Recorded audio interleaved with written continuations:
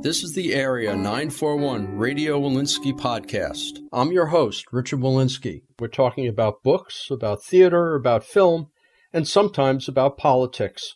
Most of these interviews were originally conducted for KPFA's Bookwaves program and its predecessor, Probabilities. The great British novelist, poet, and short story writer A.S. Byatt died on November 18, 2023, at the age of 87. Born Antonia Drabble and sister to novelist Margaret Drabble, A.S. Byatt spent her early professional life as a teacher before becoming a full-time writer in 1983. In 1978, she began the first of a tetralogy, The Virgin in the Garden. Her 1990 novel, Possession, probably her best-known work, won the Booker Prize that year and was turned into a successful film by Neil Byatt.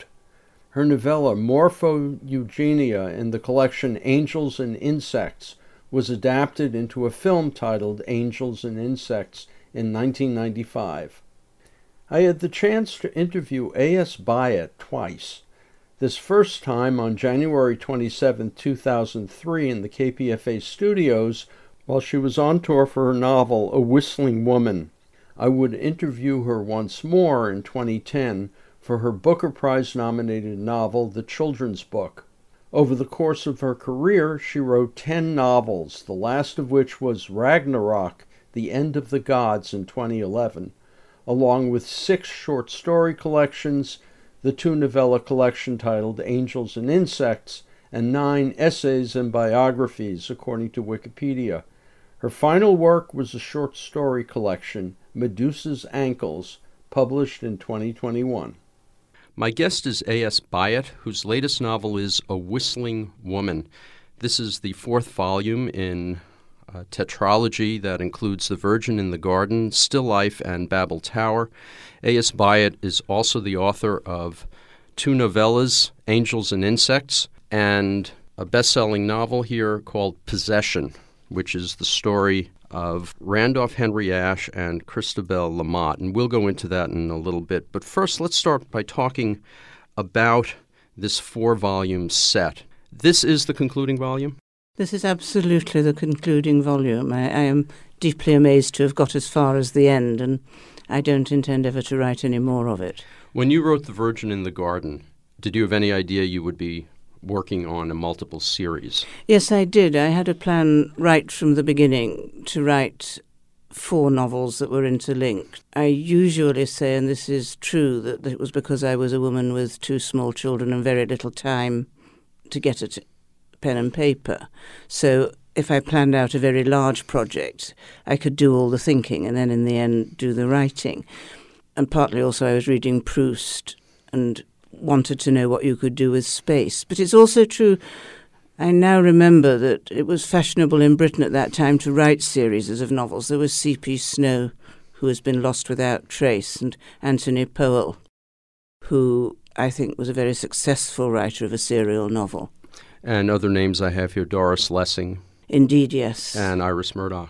Yes, Iris, I don't think. She wrote an enormous number of novels, but I don't think any of them connected with any other, though characters did occasionally reappear from time to time. There's a quote from you saying that you were influenced, as you say, by Proust, but by his idea of a novel running alongside a life, meaning, I would guess, that there's a certain parallel, though the character is not you. There is kind of a parallel here.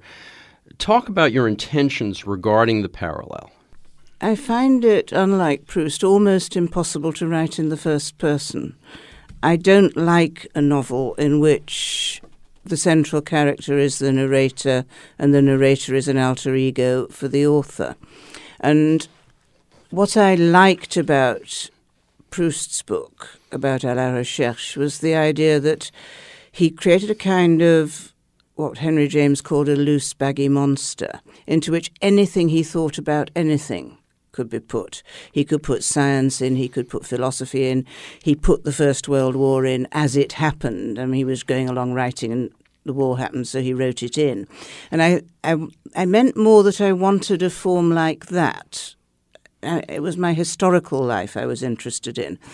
I have taken things, certain small things from my own life, and my heroine, I don't like calling her my heroine, but the central character in A Whistling Woman does as I did, teach literature to art students in the 1960s.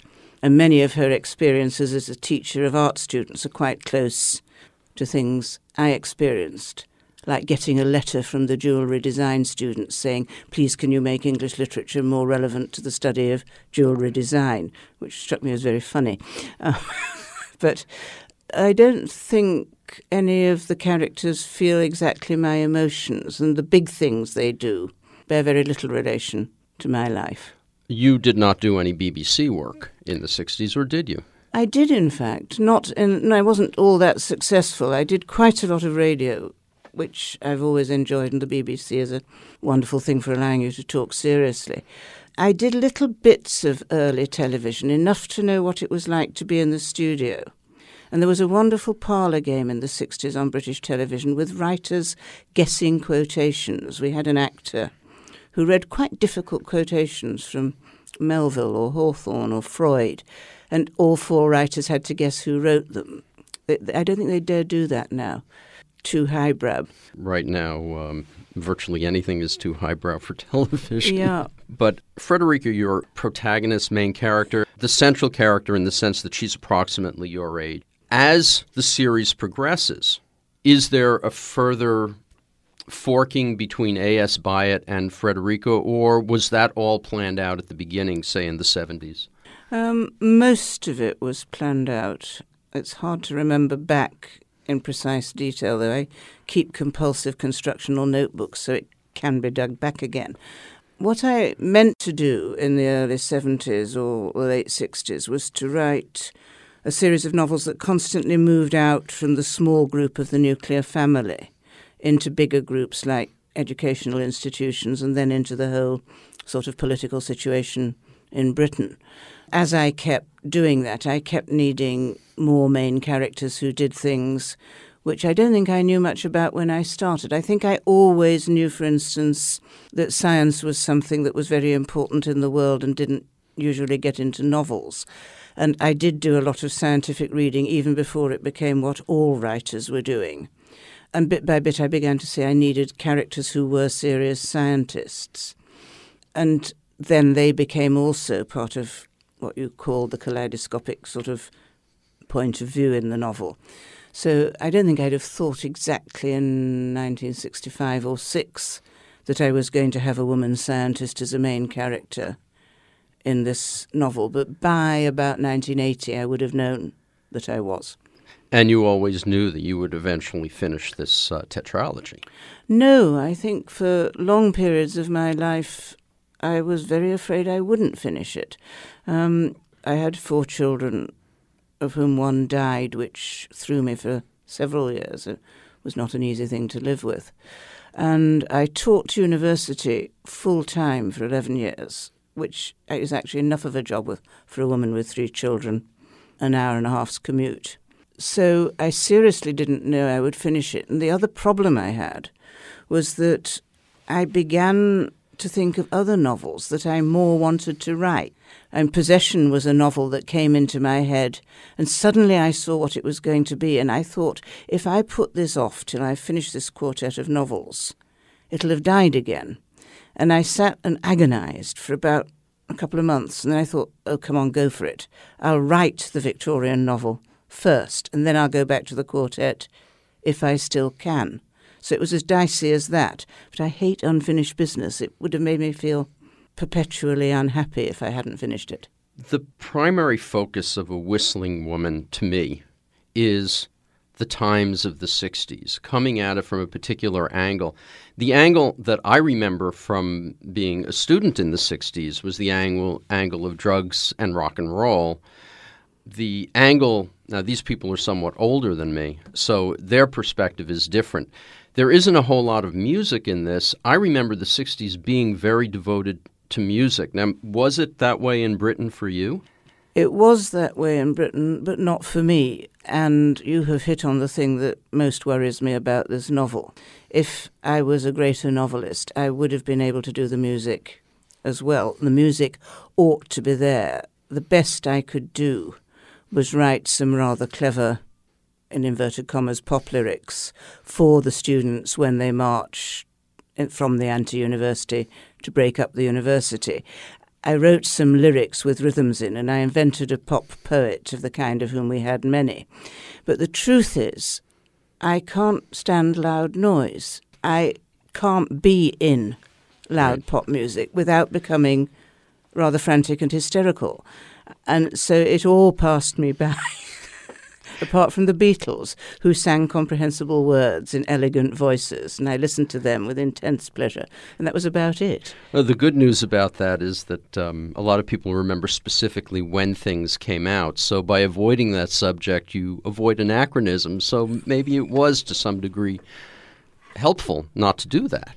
Well, I suppose it was, but it was a cop-out. I think all I can do is come up front and say it's a cop-out. If there should have been characters, I mean, most of the characters in this book, as you rightly say, are older than the kind who were dancing.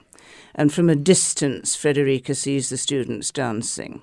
And in Babel Tower, she does go to a kind of rock music experience and feels, as I felt when I once went, that she is being blasted through. She's a kind of physical entity which is being smashed up, all her molecules and corpuscles, by sound, and she feels very threatened, which is what I always felt. I don't like group experiences, and I don't like losing my sense of understanding what's going on. I don't let go very easily into great waves of banging about. And when I did go to dances and things, I began to hurt in the ears. That was it.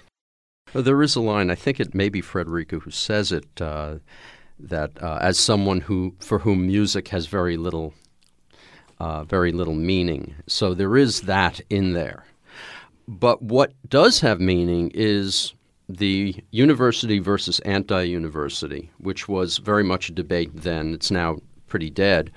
And religion versus the New Age, or this is pre-New Age, so you had Manichaeism, you had Gnosticism. You go into great depth there. At the time, was that kind of a focus in the late 60s for you, or is it something you studied for the writing of the book? Both, which has been rather wonderful. I knew a lot of, partly because I had a Quaker upbringing, but I knew a lot of people who belonged to very serious religious groups that were trying to push out the frontiers of religious experience. They were trying to loosen things up. I knew a lot of Death of God theologians, partly because there was a great publisher called James Mitchell, who published a lot of religious books and got me to contribute to a book called The God I Want. And I met all the other contributors to that, who were psychoanalysts and scientists and poets and writers. And there was an enormous amount of a sense that a new religion might be being about to be born. And then you feed into that things like R.D. Laing and the divided self, and a kind of drug culture psychoanalysis thing that was going on, which I was interested in and was very, very frightened of. At that stage, I used to know Alison Lurie reasonably well, and Alison would come over and report in her wry way on encounter groups on the West Coast and things that were going on in America. And I never knew whether, for instance, Alison really believed in astrology, which strikes me as a lunatic thing to do. But she did cast my horoscope and said, "You are very odd. Only two people have no aspects to the sun. One is you and the other is Scott Fitzgerald." So I said, "Thank you." Did she ever talk about James Merrill? Yes, she did. Yes, she did. And all that was very interesting. I'm sure it was. Did you ever get a chance to read Changing Light at Sandover? Not yet, no. Not yet. It's on my shelf. I have not gotten to it yet. No, I either. Will. I do so much reading for research that all my reading I tend to focus my reading around what object I'm now interested in, which is the early days of socialism in Britain, having just done the 60s. Getting back to the 60s and A Whistling Woman, there's, for me, a certain sense of irony in reading this book in 2003 with the politics of the time and the philosophical bent of the time, and almost a certain tragedy that the arguments in there seem to have flown away. Did you find that when you were writing the book, or were you so immersed in it that it served as kind of an escape from what's happening now? No, it wasn't an escape. It struck me that many of the things that were discussed in the 60s were never resolved and are still active today.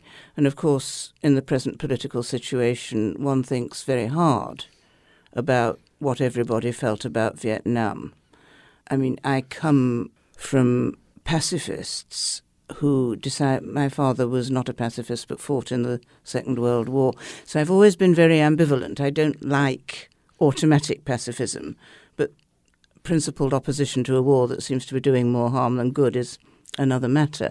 But I remember all that, and I think nobody ever sorted out the moral structures. Everybody sort of felt in the 60s that if you threw off all restraint and everybody did what came naturally and spontaneously and was what they most wanted to do, the world would somehow produce a utopia. And my view always was that it was going to produce something very frightening. And what it did produce was Charles Manson. And I remember it producing Charles Manson. But if you say Charles Manson to my children's generation, they say, who?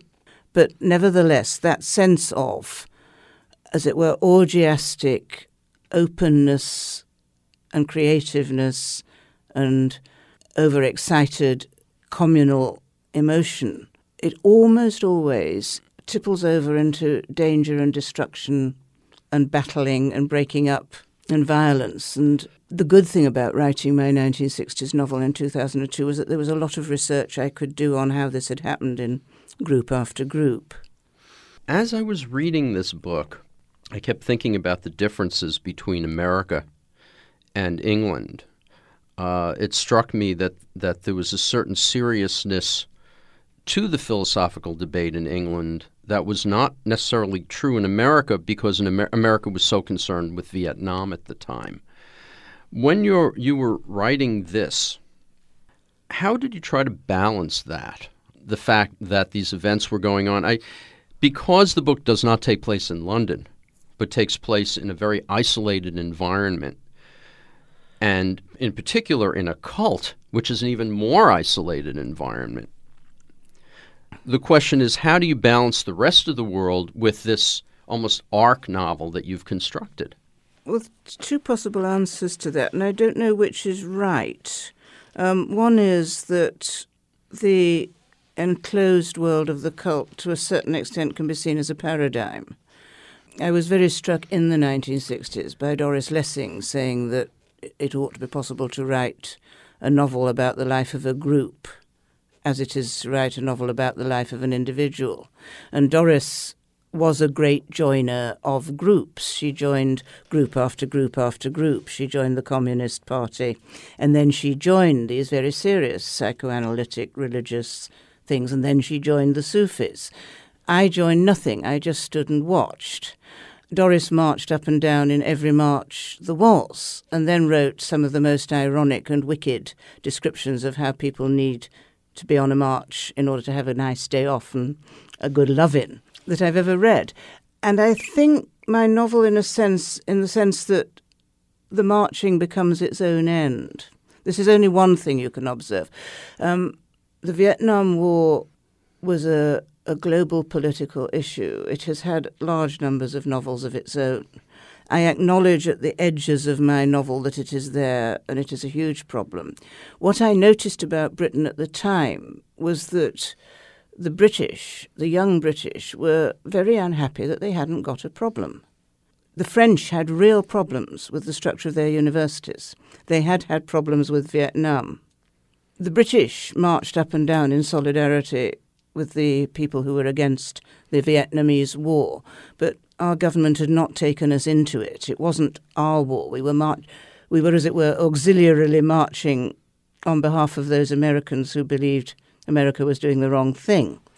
And in the student revolutions, on the whole, we were marching on behalf of the French. I don't think we understood that at the time, because there wasn't much wrong with the administrative structure of our universities. And a lot of it was simply ludicrous if you were anywhere close to it. I had a colleague when I was teaching at University College London who had been a student there, and she said we all put on our leather jackets and we marched along the corridor and we said to Professor Kermode, "We've come to confront you." And he said, "Well, please come in." And he said, "Well, what have you got to say?" And she said, "We said we've come to confront you," and then we couldn't remember what we had come to confront him about. And she's now a distinguished Renaissance scholar, but there she was in those days in her black leather jacket, feeling confrontation was de rigueur. And England was, in a sense, I think, comic like that, rather than really politically alive or anything really happening. Which is one of the reasons, then, that beyond that, there are not the debates about Marxism, or rather the Trotskyites versus the Stalinists and da-da-da-da-da, that might have been encountered on American universities at the same time. No, I think there were such people and there were such debates, but they were in a very small part of the country. And on the whole, they were tautological and they were derivative. They were either derivative from the French or from the Americans. There's an absolutely wonderful book by a writer called David Coate, C-A-U-T-E, called 1968. And Coate is a Marxist who was a Fellow of All Souls, a very serious political thinker, a very good novelist.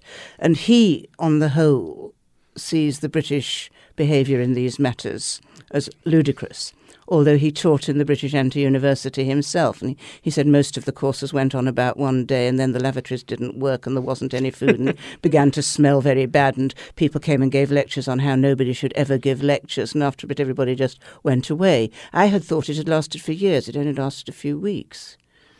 But the memory expands it. Oh, yeah. Well, it did at the time. I thought it was an institution that was really there. Yes, Byatt, I'd like to broaden the discussion to some of the things that appear in a number of your works. You've talked about how you've tried to keep metaphor out of your books, yet metaphor rises to the surface in A Whistling Woman, not merely by the title, but also use of blood images, use of fire images, the stories within stories that appear in all of your works, from Babel Tower on through to this. How conscious is the use of metaphor? And when you're writing these stories, how focused are you on the stories as analogies or metaphors for the larger work? Very, very much so. I'm a very, very careful artist. I know it looks as though my books are sloppy and go all over the place, but in fact, you used the word kaleidoscope, which is one of my very favourite words, a bit back in another context. I see my narratives as a kaleidoscope. You twist the thing and suddenly you see the same preoccupations appearing in terms of a kind of primeval fairy story, or you see them appearing in terms of a little bit of historical narrative. And in a sense, the little narratives are metaphors of the big narratives. And one family is an analogy for another family. And then blood is both a thing we all have, and particularly particular to each story and each place. I did a lot of work on the actual physiology of consciousness, about the brain and how the brain constructs the patterns with which we think. And I was reading a book about the cybernetics groups in the 50s, and somebody said we enjoy puns because they're places where two lines of nervous communication, two sort of sets of coding, momentarily cross, and you can't decide which one you're looking at. And I suddenly thought that's why we like metaphor, which is something I've been wondering ever since I was a child. Why do we like to think of things in terms of another thing? You know, why are we excited, to take a banal one, if we say a pregnant woman is a great ship? I mean, why don't we just say it was a pregnant woman? Why is it suddenly moving to see all the... And I think it is actually something to do with things crossing in the brain, and for a moment you don't know which thing you're thinking about, and you get this overexcitement. It's overstimulated. Anyway, it's a nice theory. I shall write a short story with it in. I noticed that when people praise great writing, to some degree they're praising the fact that something old had been said in a new way, which brings in the idea of metaphor. I mean, if pregnant woman as a ship has never been used before, and it comes in, it resonates. But that's what poetry is about as well. Yes, well, in fact, part of my problem as a novelist is that almost all the things I really love are poems. And when I think about language, I think about poems. I think about Wallace Stevens, who must have been one of the greatest metaphor makers ever. I think about Coleridge. I think about Tennyson. I think about Shakespeare above all.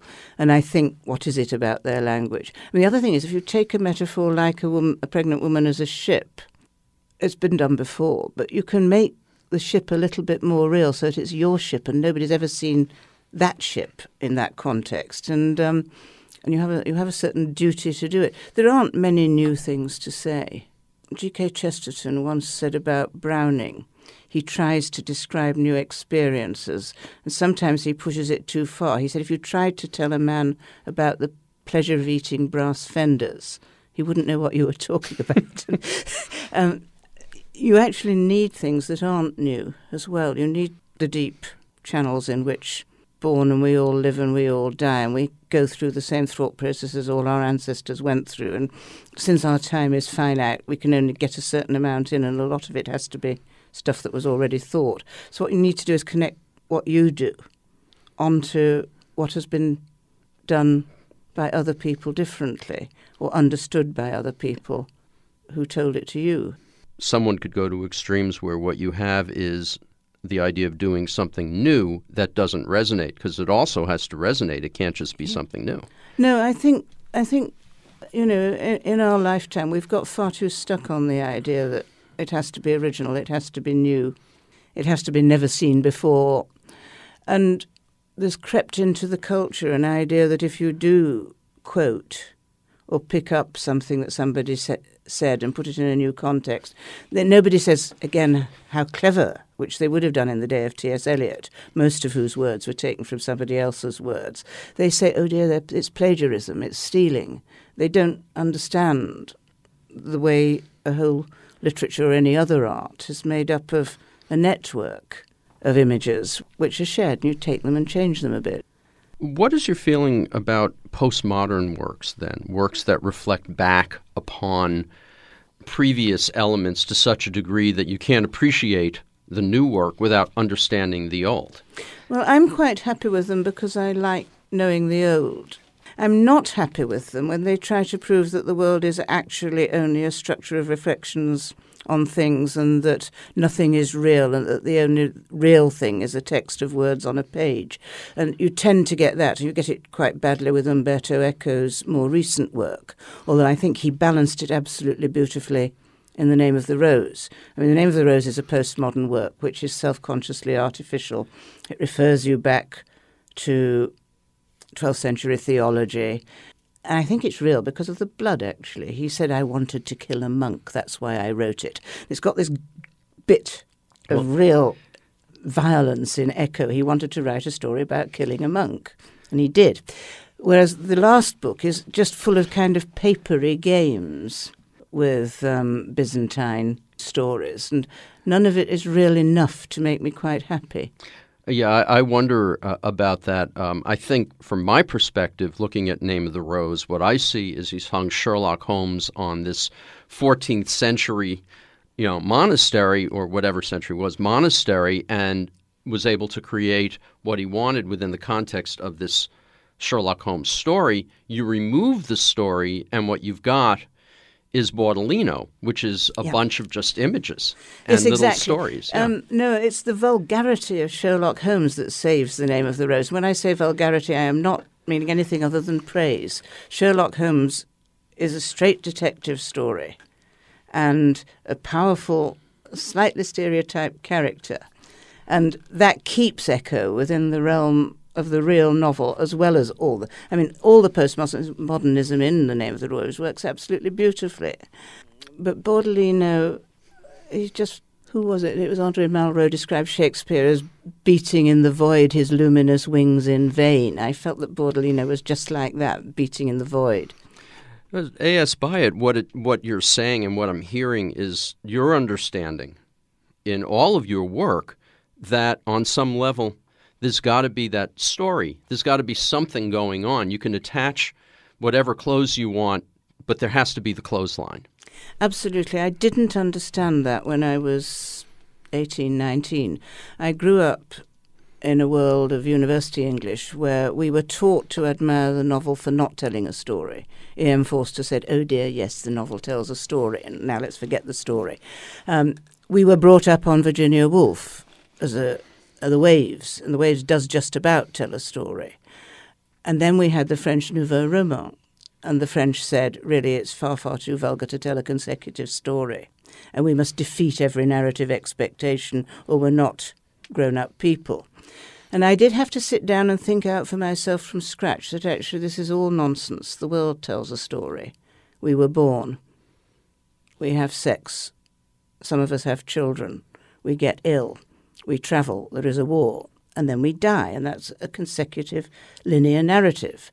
And I think any good novel can do almost anything as long as it at least remembers the clothesline.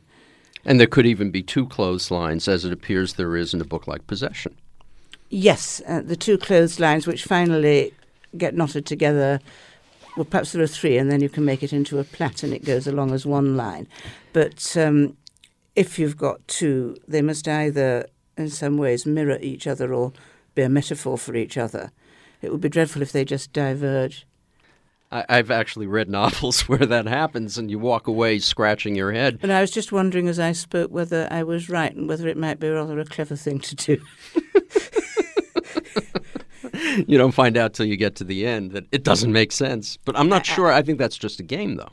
I've just read a novel by a good friend and a really good writer in Britain, and he has played a dreadful trick. He has caused his main character to send another character scuba diving somewhere in the Pacific in order to find out the name of somebody who might have been going to murder somebody. And then, I'm not going to tell you what happens, but I was so let down as a reader, I sent him furious emails. And he said, "Listen, you're meant to be frustrated." I said, "No, but you don't understand. You've broken the contract one step too far. You've really hurt me. You can frustrate me in certain ways, and I will take pleasure in it. But this one's too deep. I am frustrated." But he's not going to listen. Lawrence Block, who's an American mystery writer, once wrote a novel, and obviously I won't say which one it was, where it turns out that the murder victim was the victim of random crime. Yeah. You need to write that very well in order for the reader not to wish to throw things at you. But you could do that. It could be wonderful because, of course, a lot of stories in the world are like that. Yes, Byatt, you mentioned before that you became obsessed with the story and you put aside what you were doing and decided to write Possession. I'd like you to talk about that obsession. How did it come about? The obsession to write Possession? Yeah. Well, I have evidence that I actually thought of Possession in 1970 because I wrote in a newspaper review of a book that I had the idea of writing a book about scholars and poets in which you wouldn't know if the poet possessed the scholar or the scholar possessed the poet. At that stage, I only had the title. And the truth is that when I read The Name of the Rose, which is why I'm so interested in it, I suddenly saw what it was I hadn't understood about how Possession should be written, and that it should be not a kind of ghost novel about guessing who poets were through scholarly texts, but a really rich detective story sort of novel in which a real story is really discovered. And I enjoyed myself so much because I am a good reader of popular fiction as long as it's well written. I used to love Georgette Hare, and I loved the detective stories of Marjorie Allingham. And I thought, at one level, this book has got to be exactly like that. And then I can bring in all sorts of things about the Victorian world and postmodernism. And then I began to see how to do it. And as I said earlier, I knew I would go off the boil. I knew I would lose it if I didn't write it then. And at that stage, I hadn't really made much practice at writing with several voices. And the final decision with Possession was actually to write the poetry, as opposed to leaving it there to be guessed at or imagined, because it was meant to be such a concrete book that it would have been cheating not to have real poems in it. When you were working on it, because you had the ideas there, Did you ever feel anywhere along the way that you were losing it, or were you able to maintain your focus? It's quite a long book. No, it was very, very easy to write once I got the chronology right. The major difficulty was pacing the discoveries by the two modern characters, Roland and Maud, the research students. I suddenly realised they couldn't find all the information about Randolph, Henry Ashe and Christabel Lamotte anywhere near the beginning of the book, or there wouldn't have been any more plot. So my real difficulty was the time when I was thinking up reasons why I would send them to France in a cross-channel steamer. My French translator was really sort of amazed, because when they were making the film of the book, they sent 30 lorries across the channel, across the wide bit of the channel in the same cross-channel steamer. But once I got going, it wrote itself. It had a sort of, it was almost uncanny the way it just unfolded itself, as though it had always been there in my head. What is the origins of the first story in Angels and Insects, the one called Morpho-Eugenia? It was an idea I had about how I would like to write a television play. And what I wanted to do was write a television play about, as it were, the rigorous society of a Victorian household with lots and lots of little black servants scurrying up and down passages. And I wanted to compare that to an ant heap. And I thought if you wrote a television play, you could film both the people and the ants so that they looked the same size on the little square box screen. And one of my obsessions is that nobody's ever really written television art. Considering how much television there is, you'd think somebody could make a work of art that used the fact that you've got a fairly small screen. But they write for it as though it was a big screen in a cinema. They don't seem to know how to make new works. Anyway, that was my idea. I would make an ant heap stroke Victorian house. So I went to my agent and said, I want to write a television play. And he said, all right, write a short story and I'll sell the film rights. So I went back and wrote it, and it grew rather. And it was always meant to be a sort of grotesque, wicked kind of Gothic story about Darwinian science and the decadent English aristocracy. And the perfect film director happened to hit upon it and made a wonderful film of it. A spectacular film. Oh, I think it was a brilliant film. And we are hoping to make a film of the other story in there, which could be just as brilliant with a sort of seance and visionary bodies, because they could now do that.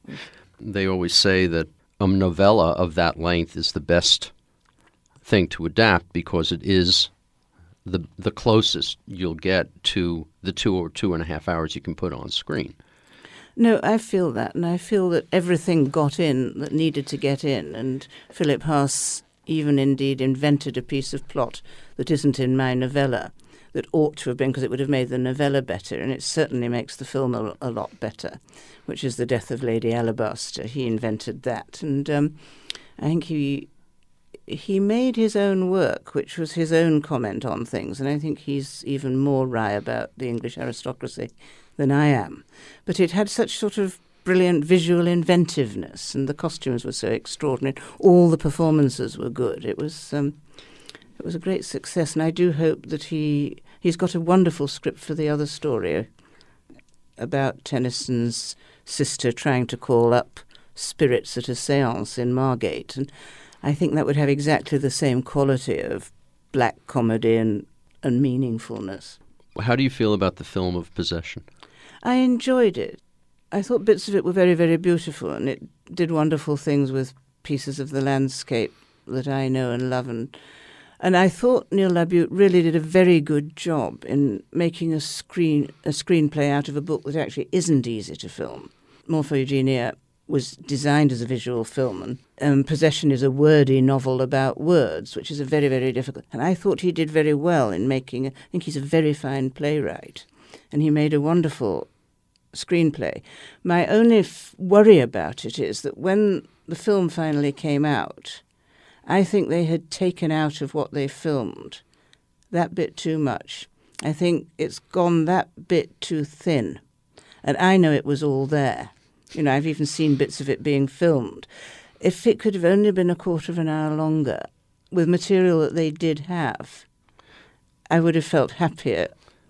When I saw the longer version of Lord of the Rings, Fellowship of the Ring, that was on DVD, that was about 40 minutes longer, it felt shorter. It felt like a better movie. Yeah, well, you see, I think this one was a really rich movie at some point before it got finally cut. And I think it's still a good movie. But every now and then you can feel places where they've put in a scene that goes very fast, instead of a scene which I know from having read the script actually gave room for people to be proper characters and have little interactions. I was particularly sorry in the graveyard scene where you suddenly get four faces peering over the top of a tombstone. And the one they'd written was so rich and so funny and had things in that I hadn't written that I really would like to have seen. I wanted to see it. Well, who knows? Maybe there'll be an A.S. Byatt cut for a DVD. One never knows. It would be nice. I would like to have seen the director's cut, before it was reduced to the right length for cinemas. Well, maybe you will. I mean, this is happening more and more. A.S. Byatt, I'd like to, actually what I'd like to do is see, I may not pull this off, in which case this material may never see the light of day, but one thing I do is I do small segments for our morning program, which more focus on politics and the political scene. So if I can ask you a few questions about that, and, we could relate it a little bit to your writing so it doesn't, because you are, after all, a novelist. A.S. Byatt, you're a student of culture, you're a student of politics. It's obvious from your work. How do you view what's happening in the United States or in the world today? How do you see that? Do you see things absolutely out of control from the Bush administration? What is your appraisal, and how do you feel Tony Blair is relating to all this? I think this is the time in the whole of my life when I've been most politically distressed, partly because I'm old enough now to care more and understand more.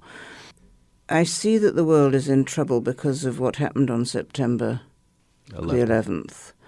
I spent a lot of time at the Frankfurt Book Fair arguing with some Germans and some Austrians I was in favour of striking at the Taliban.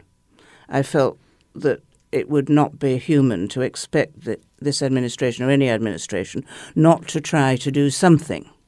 Beyond that, I cannot see what Iraq has got to do with the war on terrorism. As far as I can see, if they have got evidence that it poses a really significant threat either to the United States or to Europe, why can't they tell us? I mean, you hear all sorts of theories, which I won't dare because they're only theories. I feel really quite frightened as a European about the degree of contempt for the United Nations that this administration is showing in this country. As far as Tony Blair goes, I think he is an honest man and he is a politician of principle. And I think he has made the calculation that the only thing Britain can do that makes any sense is to support the United States and to go along with it. It is my belief, which may or may not be right, that he had something to do with the fact that the administration even bothered to take the thing to the United Nations at all. I think he has been offering real support in public and trying to put a brake on in private. This may be only my view. I think there is nothing he can do except take British soldiers to war when the United States goes to war, and I feel heartbroken about it. I think the number of people who are going to die and the real disruption that's going to happen in the Middle East in ways that I do not think any of us can foresee is really terrifying. That's what I think. Your latest novel, A Whistling Woman, takes place in the 1960s when Vietnam was happening. Do you see parallels between that era and today?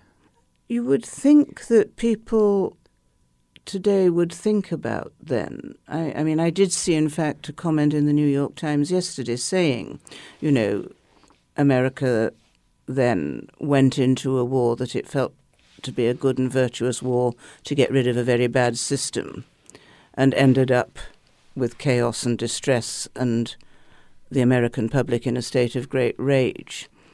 I think somebody should be thinking very carefully about those parallels, because it's at least 50% possible that will happen again, that chaos and distress and considerable rage on the part of the American public will happen.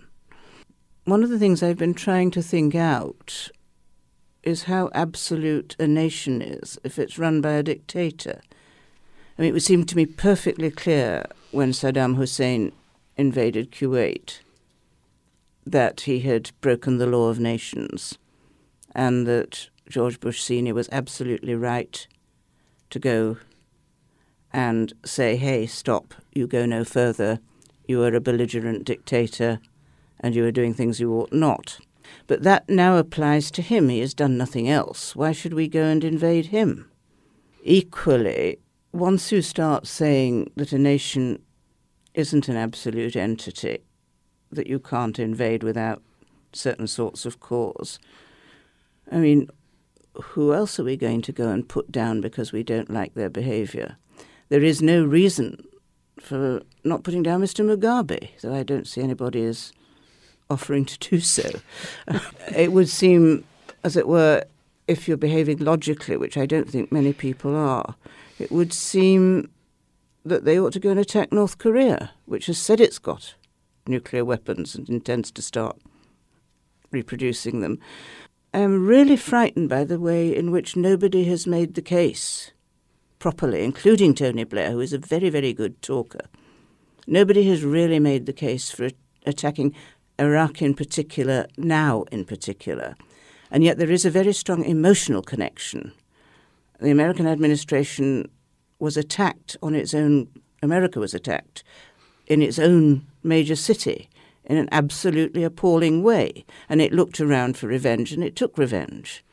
But I still get the feeling it still feels vengeful, and it's trying to think who next to take revenge on. And Saddam Hussein is the easiest. How common is your viewpoint in England, do you think? I think it's most people's viewpoint. I wrote an article about who are the Europeans in the New York Times. I wrote it in the summer and then added some because it appeared in the autumn. I have yet to meet a European who is in favour of this war, any single one European. I was travelling in sort of Norway, Denmark, Germany, France, Switzerland, Italy. Nobody. I have met 2 people in Britain who are in favour of this war. I have actually spoken to 2. One is the ex-editor of the Times, who has his own... And the other is one of Mrs. Thatcher's ex-ministers. And he put a very good case to me for attacking Saddam Hussein over lunch. And my view is he didn't believe a word of his own case, and there was a sort of twinkle in his eye as he told it to me. Those are the only 2 people I have heard support it, whereas there is fear. My hairdresser is afraid. She says, what are they going to do to us in retaliation? Which is a good question. Okay, I'm going to sum up my show now. A.S. Byatt, you've finished your tetralogy. You're now free. You said you were working on a book about historical elements of socialism?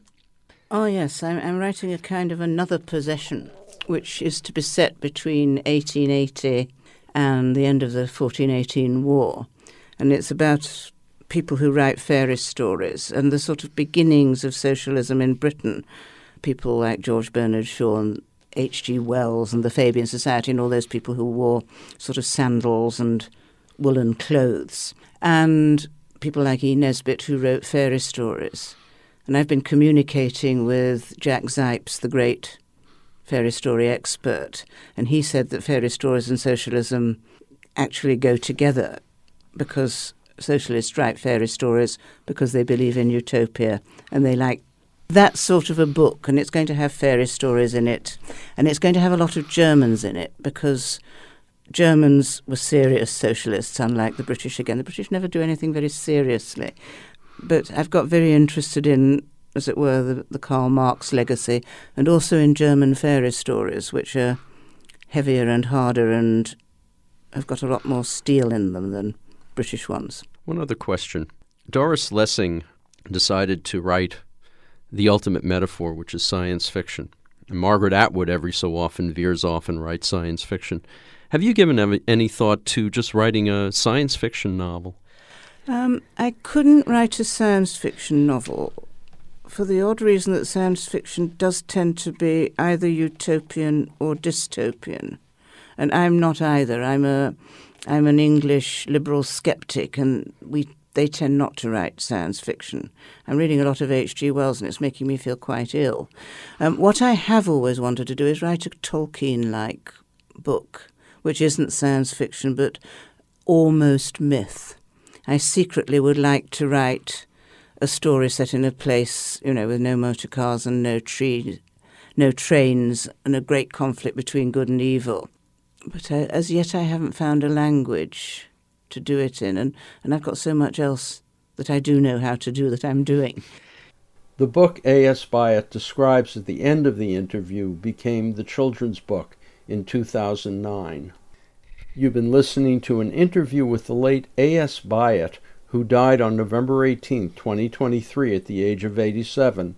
It was recorded on January 27, 2003 in the KPFA studios while she was on tour for her novel, A Whistling Woman. I'm Richard Walensky on Bookwaves. I'm Richard Walensky on the Bookwaves Art Waves Hour, and coming up now, the second theater review of the program.